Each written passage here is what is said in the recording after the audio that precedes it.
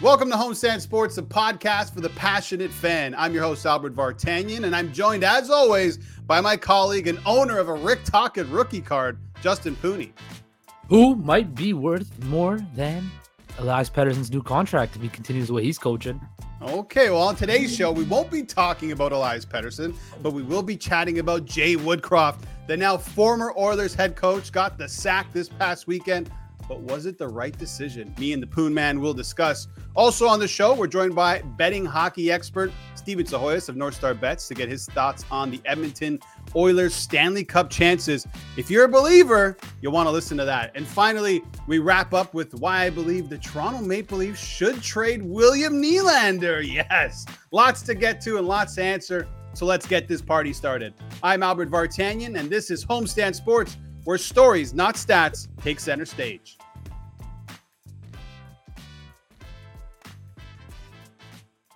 All right, Justin. So like I mentioned off the top, Jay Woodcroft out, new coach heading into Edmonton at the moment. What did you make of Edmonton's decision to fire him? Well, I kind of saw the writing on the wall after the game against San Jose. What was funny to me, Albert, is when I was listening to Ken Holland, former, so many coaches in Edmonton. Ken Hitchcock was a former, but listen to Ken Holland speak. They made the decision basically after the San Jose game that they were going to move off Jay Woodcroft. Now they had to, contact the Rangers to get, permission to speak to Chris Knobloch. They had to get the contract sorted, all of that. So Jake Woodcroft was kind of a lame duck going into Saturday night's game against the Kraken. And then he wakes up in the morning on his off day and got fired on his off day, to quote the legendary movie Friday. But was this the right move? I think we talked about the last couple of weeks that this was the only move the Oilers could really make, right? You weren't going to trade McDavid. You're not going to trade Draisaitl. They sent Jack Campbell down to the minors already. So this was only the only real move the Oilers could make. Now, is it going to work? I don't know long term. This is a guy who, started off 7-3 this season in the AHL with Hartford. But other than that, I don't know if he has the command and the respect in the locker room of these guys. Is it going to take time to earn? Yes, but I thought the Oilers, if they were going to fire a coach, they need to bring in a guy with a veteran coach, a guy who's been there, done that, who knows how to work with NHL superstars, guys who are making $10 million, $11 million a year. So it's a wait-and-see approach. And again, they hired a guy with connections to McDavid, like they did with their president and Jeff Jackson. So it's clear to me that they're catering to their superstar, which is not a bad thing, but it left me with a very NBA-like taste in my mouth where they're kind of maybe just doing what's best for their superstar player, not what's best for the entire organization. I'm a little shocked, to be honest. Not that Woodcroft was fired, but that they decided to hire a first-time NHL coach.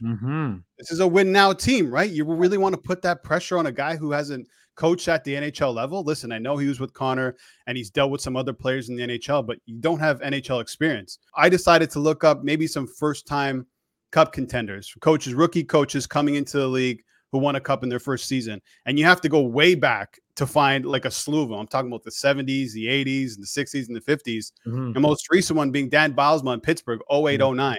Who was hired in February of that season, ended up winning a cup with the Pittsburgh Penguins. So what I'm trying to say is it rarely happens. And now you're bringing in a rookie guy, no NHL experience, to this disaster, right? It was harsh. It was harsh to get rid of Jay Woodcroft, but it needed to be done. When you're a coach, preseason, you're talking about changing the defensive system to make it better. That was his intention. It's been worse, Justin. Goals against per game, 30th. PK percentage, 30th. Team save percentage, 32nd. And I know it's not all on him. Like, we had Stevie on the show later on, and he does mention that, he can't put on the pads and go in between the net and stop pucks. That's not his job. But if you come out and say something, you don't deliver, especially for a team that's in win now mode, and those are Ken Holland's words, you're going to pay the price. And if you look at the Stars, Justin, I'm not saying the Stars stop playing for him, but if you look at McDavid and Draisaitl, they have 1 goal in 10 games combined. And look at their body language, right? After a game, you have Draisaitl, head in his hands. He's being dry and sarcastic with the media. Woodcroft was upset. McDavid looks completely drained. And when you have your leadership group and your stars combined into one, not pulling their weight, they're not going to get moved like you said. It falls on the coach, and it's just unfortunate that it happens to Jay Woodcroft, who's been pretty good for the Oilers since he started. 5th most wins since he's been a head coach in the NHL, right? The Oilers, you touched on an interesting point with McDavid, just looking like there's so much pressure. This team has a whole lot of pressure on them. It looks like they're trying too hard almost. It looks like they're squeezing the sticks a bit too tight. Like everything has to be perfect. Everything has to go right. This is the year they have to win, right? And there's all that pressure on them. There's all that expectation on them. And it is the weight of the world is on the Edmonton Oilers, and especially guys like McDavid and Draisaitl. And that's a lot to bear, especially when you are, they're in their mid-20s still, but you're still, you're figuring out expectations. You're figuring out how to be, manage those expectations and be put in a situation where you can win. And especially in a market like Edmonton, where they've seen generational talents like this before be dynastic and win Stanley Cups. Now that's a totally different NHL and totally different players, but there's a pathway that they saw where, a young team, a young core led by superstars won 5 Stanley Cups, right?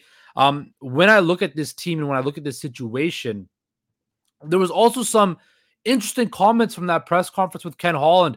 Ken Holland said that, he talked to the veteran leadership group over the past week. And although he didn't use that in his decision-making, he listened, right? And then Jeff Jackson jumped in and said no players were consulted at all in this move, which I don't know if it's a lie and he's trying to protect his leadership group, but I found that very interesting because you have to think, was McDavid consulted in this move? Was Draisaitl consulted with this move? Did they want Jay Woodcroft gone? That's something that I don't know we'll ever get the answer for.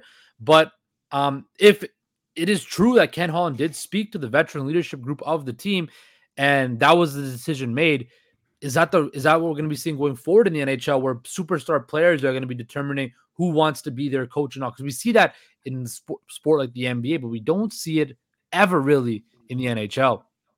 Justin, this is a move that caters to Connor McDavid, whether they asked him or not. We know that's the case, right? Yeah. All we're hearing is McDavid and Knoblauch together with the Erie Otters. And so make of it what you will. I don't know, but I just don't think that players in the NHL act the same way as players in the NBA in terms of demanding what they want, who they want. Ryan Rishaug, who is a very credible Edmonton Oilers reporter, said that he does not believe that McDavid would have any say. People are saying McDavid is now the GM of the Edmonton Oilers, and he's saying that's not the case. I'm going to take his word for it. But there's one thing that I read in the past about what GMs think about before firing a coach mid-season. They think about, okay, are we struggling because of a lack of talent, or is the coach failing the players? And I think Ken Holland leaned obviously one way by firing Jay Woodcroft. There's too much talent on this team to be this bad. So maybe all you need is a new coach and a shakeup, and he comes in, and now things start to turn around. And it's a really good time, I think, to do this. You look at the schedule, it really starts to soften up a bit for the Edmonton Oilers. They got New York Islanders tonight, who've lost 4 straight. They're leaking goals. Then they got Seattle, and they know they can beat Seattle because they just did that. Then you go to Tampa Bay. Tampa's leaking some goals. Maybe a bit of bad news, though, because I did see today that Andrei Vasilevsky was on the ice, so they want to face him. But they go on the road for 4 games. They come back. They have Anaheim and Vegas. Listen, I mean, if they win their next, 3, 4, even 5 games, they're right back in the mix, at least for a wild card. And what is one thing a new coach is going to do when he comes in? The easiest thing to fix, which you can fix right away, which is the defense. If you're stopping pucks from going in the back of the net with the way that this Edmonton team is playing offensively, with the expected goals being as high as they are, it's only a matter of time before the puck starts bouncing the Edmonton Oilers' way. I feel like I'm using tons of cliches here, but I really have to when I'm describing this team. So it's harsh on Jay Woodcroft. The move caters to Connor McDavid, but I think it comes at the right time. Yeah, look, you said it absolutely. You're spitting cliches. I'm going to spit a cliche right now to you. Winning cures all, right? If this team starts winning, you're not going to hear about any of this. You're not going to hear about McDavid being upset and Chris Knoblauch being a rookie head coach. You're not going to hear about it at all because hold on, sorry to cut you off, but you will hear about it, right? If they go on a losing streak. Yeah, if you hear, that's what I'm saying. But I'm saying if they start winning, you're not going to hear any of this, right? If the losing continues, oh boy, you're going to hear a whole lot of stuff because this team, Albert, you're talking about a wild card spot. This team will make the playoffs. I think I'm still a firm believer in that. Okay. I think this team, look, as great as the Canucks have been, as great as Vegas has started off, as great as all that, you look at the Pacific Division, right? Can they catch LA? I think so. I think they're a better team than LA. Can they get into one of those wild card spots? Absolutely. When they match up against the top teams, when you look at it on paper, not scratch out the first 13 games of this season, this team can compete with anybody, right? They've proven that. So when I look at this, and you mentioned puck luck, right? You mentioned puck luck. Could it be just as simple as once the bounces start flowing for these guys, it's just going to be an avalanche? I could see that. I could see McDavid getting a goal off his backside, and he then goes on a tear where he scores 20 goals in 20 games or something ludicrous like that, right? Yeah. When I look at the Oilers, I think it's revolves so much around mentally, not what's going on is, yes, the goals and the laps and all that, but the mental aspect of it where all that pressure and not so scared to make a mistake, pressure from Skinner to the defense core to the superstars up front. When I look at this team, I think something as simple as just something positive happening. A guy like Zach Hyman gets a hat trick, right? Well, let's see tonight how he backs that up. Can McDavid and Draisaitl get on a little roll? Can they get a little bit of positivity? Because I think, especially with those two guys, Albert, if they get something positive and they start feeling good about their game, you know they can score and score in big, big, big bunches, which will catapult the Oilers back to success. Now, that's a lot to ask for, but it is a lot.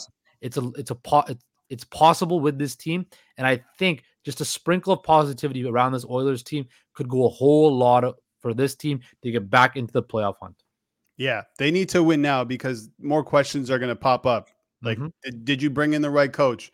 What are you going to do about the goaltending? The defense is still letting in goals. So there's a lot that needs to be done. Let me end this segment with some stats here, Justin Pooney, on the new coach bounce. Most recently, so February 9th, 2022 is when Montreal hired Martin St. Louis. He came in, lost his first 3 games, and rattled off 5 wins in a row.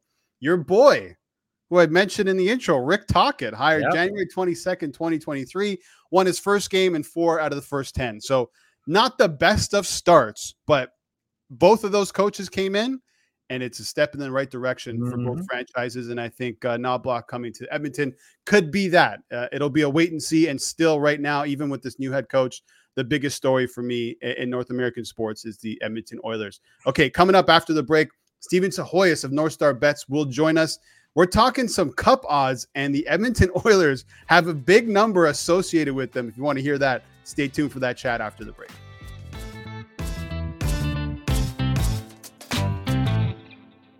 Okay, let's bring in Stevie Sahoyas of North Star Bets. Stevie, we were just talking about the Edmonton Oilers, the disaster that are the Edmonton Oilers, obviously a new coach coming in. What's the line movement been like at North Star Bets in terms of Oilers Stanley Cup odds at the moment?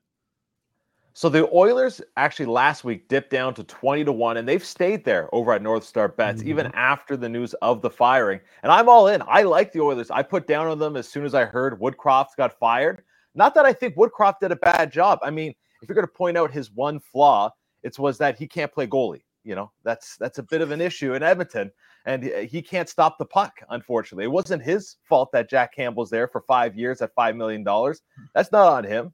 But he was the fall guy in all this. And I think just the shock to the system that bringing in a new coach and firing a coach does and has on a team, I do think you'll see a spark in the Edmonton Oilers.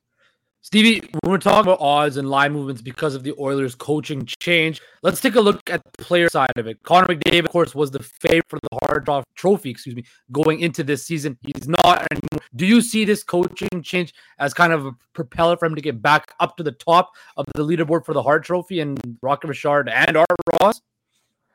I'm a little more hesitant on betting McDavid-centric markets than I am betting on Oilers markets. I'd try to avoid actually betting on McDavid. I don't think the market is really corrected, considering his slow start to the year. And also the fact that he may or may not still be playing through an injury. He's pointless in his last 3 games.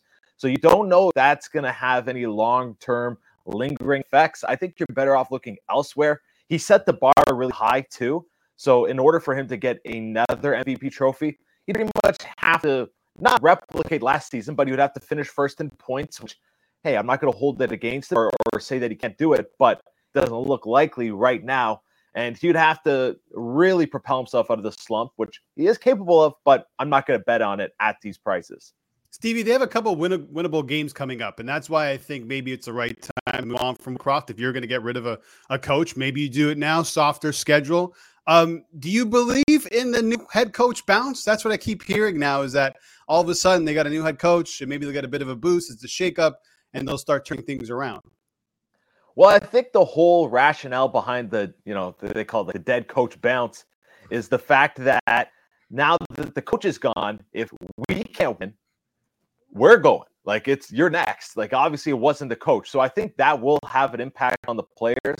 And I do think you'll see them turn it around. Woodcroft, I don't know. He seemed like he was well liked by that Oilers team. Like he got through some tough times. He got them into the playoffs. They had some good runs together. They went around last year. They make it to the conference championship the year before.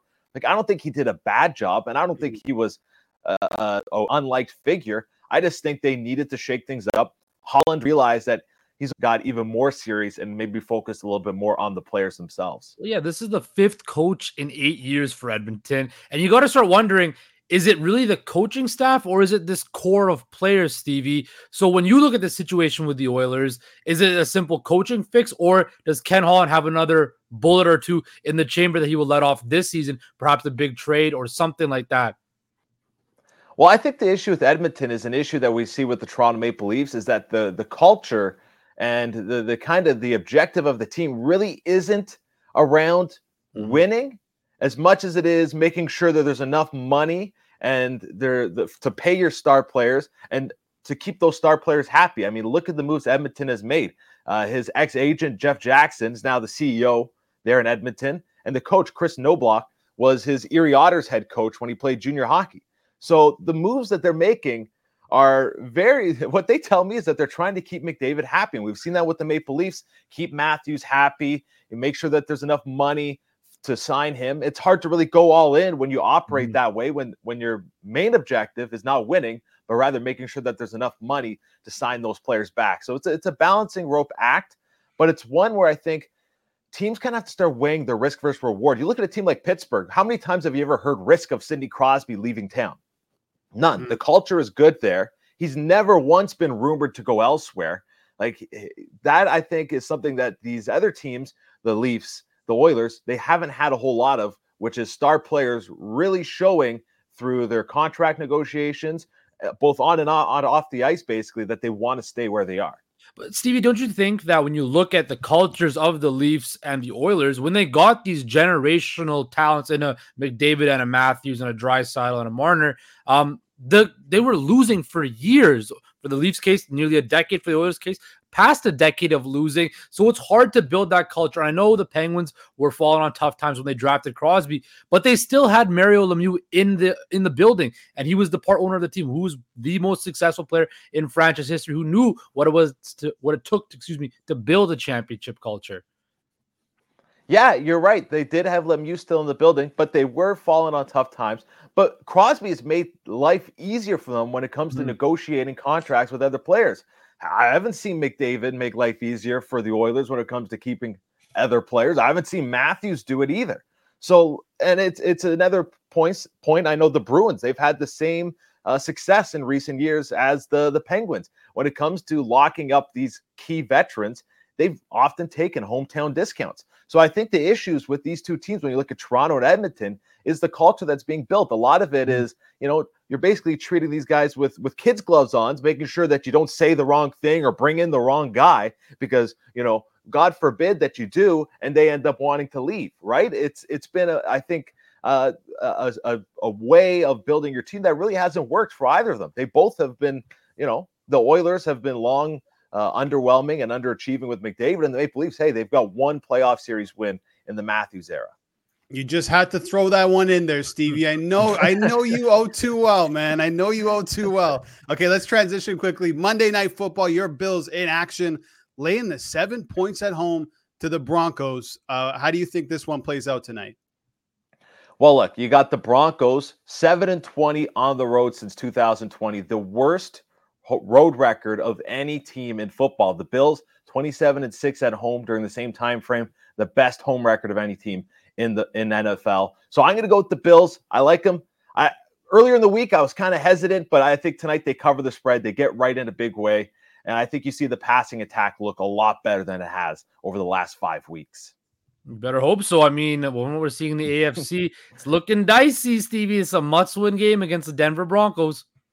It is, but a win tonight, you stay one back of the Dolphins for the division. You're still in the hunt there. Okay. What about the total? Primetime under seems to be hitting like crazy. I believe it's at 24-7.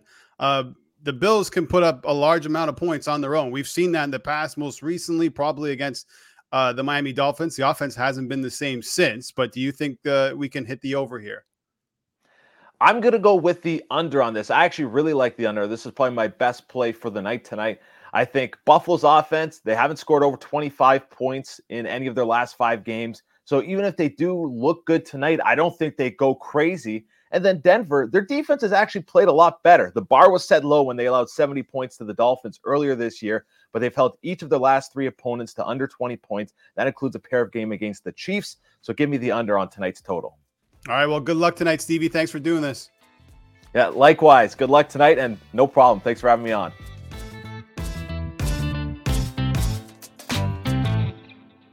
All right, Bert. William Nylander has been the main story of the Toronto Maple Leafs this season. 15-game point streak to start the year. Contract year, right? So let me ask you this question. It's obvious the Leafs defense is very bleak. They need help on the back end. Does Brad Treliving do the unthinkable and consider trading potentially their best player this year in William Nylander to help out the back end and potentially also the bottom 6? I don't know if he'll do it or if he is considering it, but he absolutely should consider it. And the reason I thought about this is I watched the game with a bunch of Leafs fans this past weekend, and they all brought it up. They're like, it's a contract year. Maybe this is the best time to trade Nylander. And I never really thought about it because I'm like, oh, they're probably going to lock him up.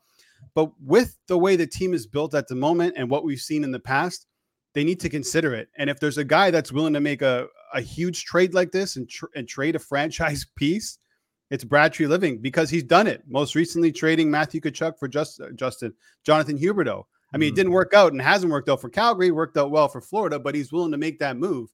And the reason I say Nylander as well is because I think he's the only one out of that core 4 you can realistically trade. One guy is untradeable, and John Tavares. He's not going to waive his no trade. Yeah. Matthews is locked in for the future. And Marner, I think, is too valuable. Plus, he's going to end up being overpaid as well. So I think it has to be Nylander, a guy who wants $10 million and I think deserves $10 million. He's going to be another probably 40-goal scorer. He's an 80-plus point guy, if not more. He's on a 15-game point streak at the moment. So I think if you're looking for value in return, you can get it with Willie Nylander. And he doesn't have a full no move. He has a 10-team no trade. So it depends on who's on that no trade list when you're looking for teams to deal with. But you should definitely consider it, because what are the Leafs' goals this season and for the foreseeable future? It's one thing. It's to win the Stanley Cup. Can they win the Cup with this team right now? No. Can they win the Cup with 4 forwards making $40+ million of their salary cap, which is almost 50% of the cap? No. Do they have the defense to contend right now?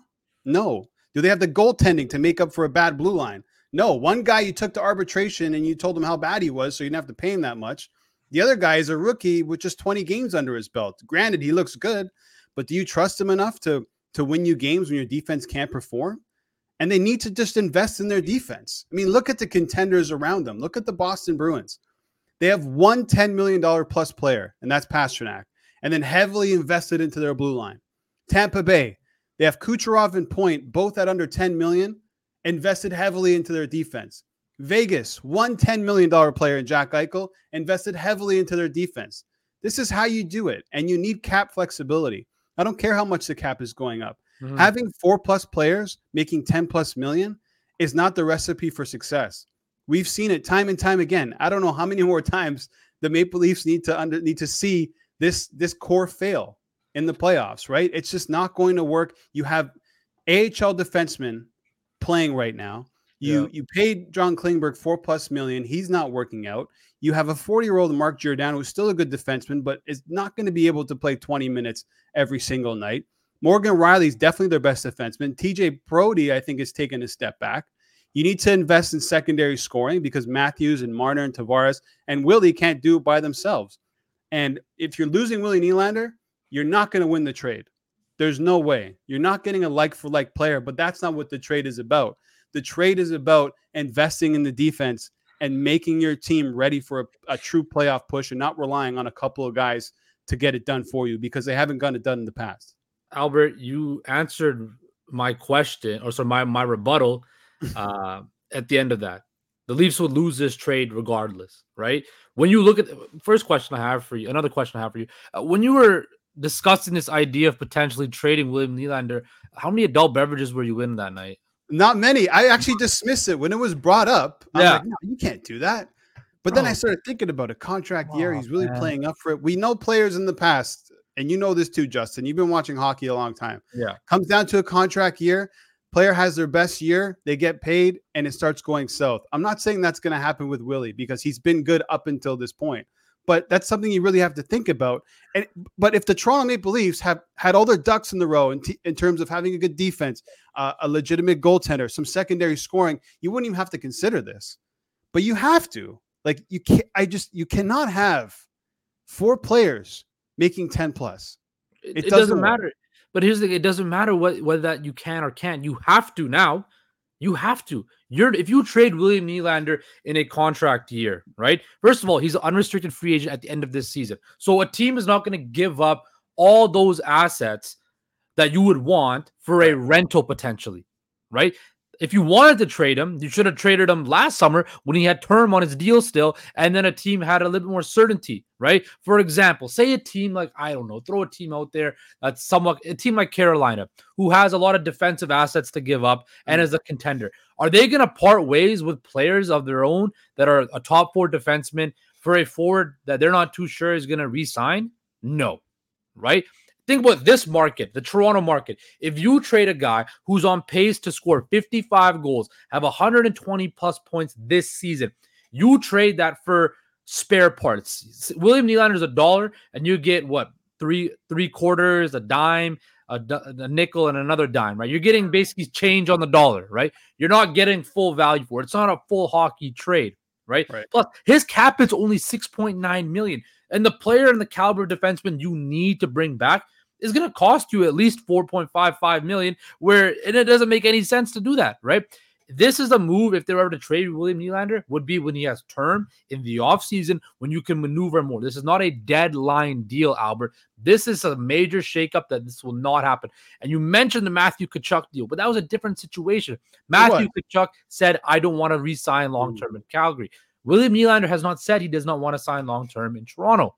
Apparently, from all accounts, we think he wants to stay in Toronto long-term. This is the mess from the Dubas regime that they have to live with.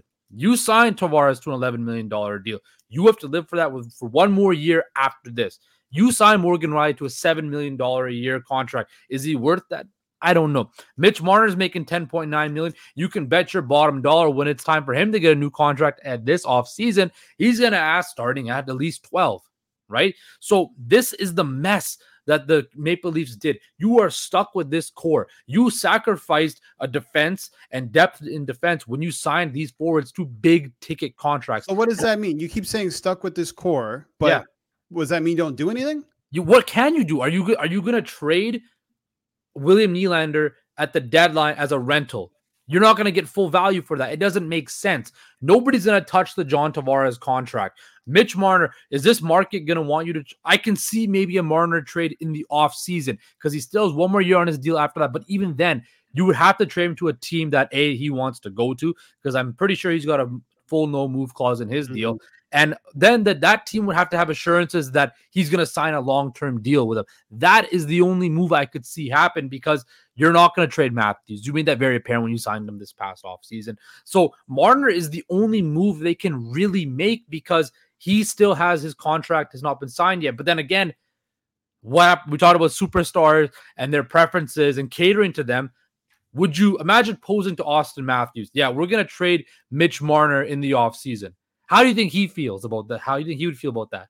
I don't think it matters. He's already committed. But here's the thing.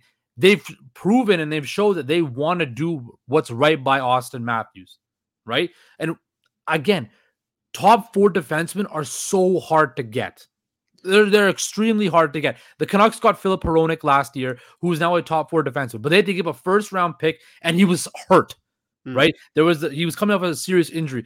Top 4 defensemen, when they're there, teams hold them like gold bars because they do not want to give them away. This is on the Toronto Maple Leafs and the past regime for not focusing on that. They are, again, a high offensive team, and they don't have they chose this. They chose to go get Bertuzzi. They chose to get Domi. They could have allocated that money and free agency for defensemen. They could have gone out for a Dmitry Orlov or whatever. And now you hear they're in the market for a guy like Nikita Zadorov. But watch, that's going to cost you a heavy price too, because he's a top 4 defenseman who can log some minutes. That's not going to come cheap, Albert. So when you look at the Toronto Maple Leafs and the situation, not only does if you ever thought about trading Nylander, it would damage the psyche completely in this locker room, right? It's not like last year when Dubas went and got all these pieces and to put all his chips in the middle. This would be kind of the opposite. You're getting rid of a big ticket player for depth pieces per se. You're not bringing in another superstar defenseman back. So that's why I think this would never happen. And well, you're putting too much stock into what these players think. If I'm Brad Treliving, I can care less what Austin Matthews thinks about me trading one of Marner and Nylander. I can care less about what they think about me trading a big ticket. You want to win a Stanley Cup? You want to know how it's done? Look at all these other teams and how they do it. And Brad Treliving is not – listen, Brad Treliving, he's at fault for some of these deals that he's made right now. It's not working out. Klingberg is not working out for $4 million. Ryan Reeves is not working out.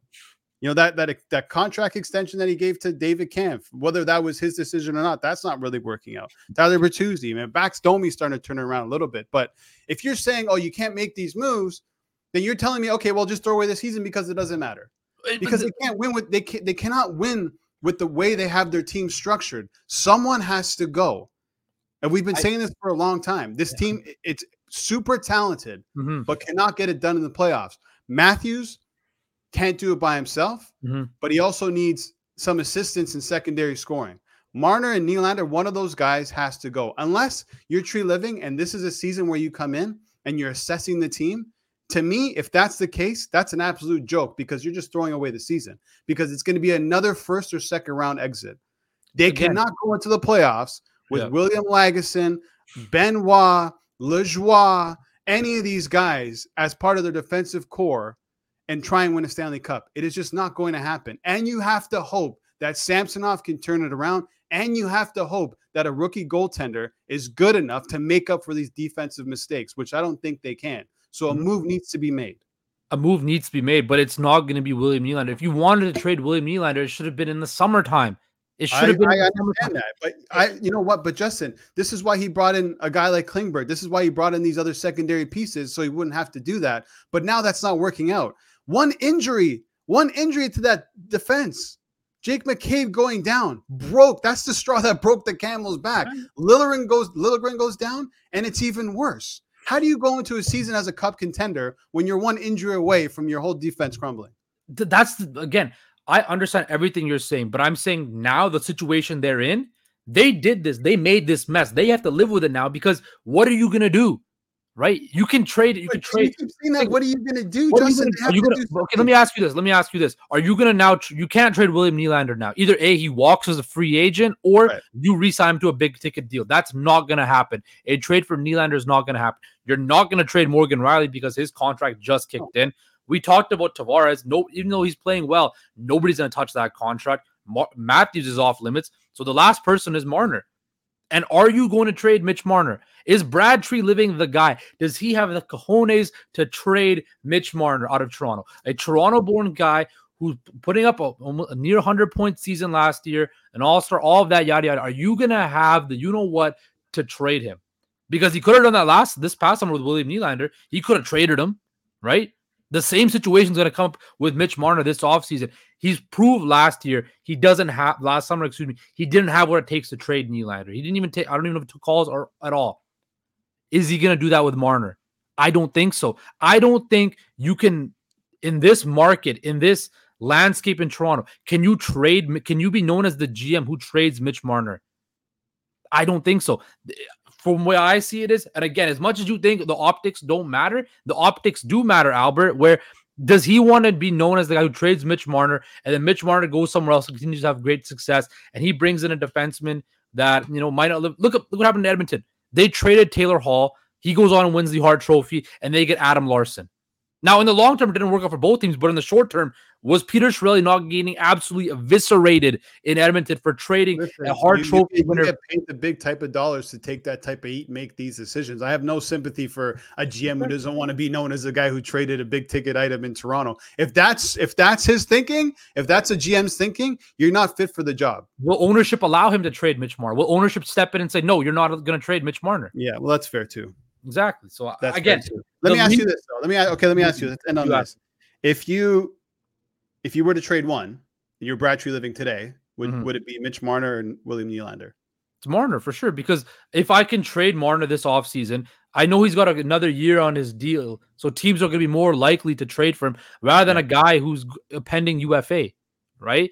And I think, honestly, you could get a whole lot for Mitch Marner. You could get a top 4 defenseman. You could get draft capital that you could use to get another defenseman. You could get and then here's the other thing. You're not going to be spending $12 million plus. Because I think if you look at it, Matthews at 13.25.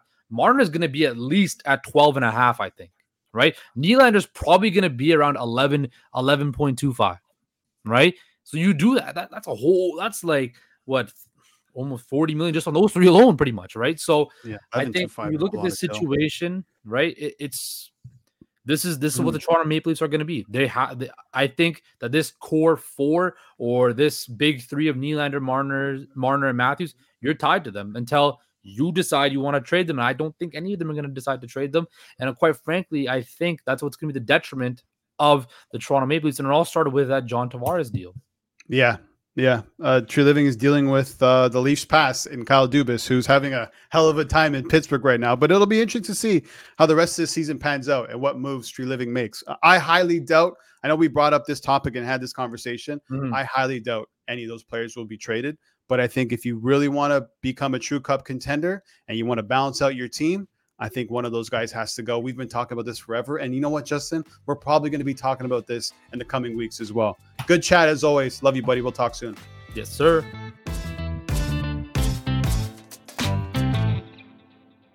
That's it from us at Homestand Sports. Thanks again for listening to the show. We'll be dropping episodes throughout the week, so keep your eyes peeled for that. You can find Homestand Sports anywhere you download your podcasts, including Apple, Amazon, and Spotify. Once again, thanks so much for listening. I'm Albert Vartanian, and this has been Homestand Sports, where stories, not stats, take center stage.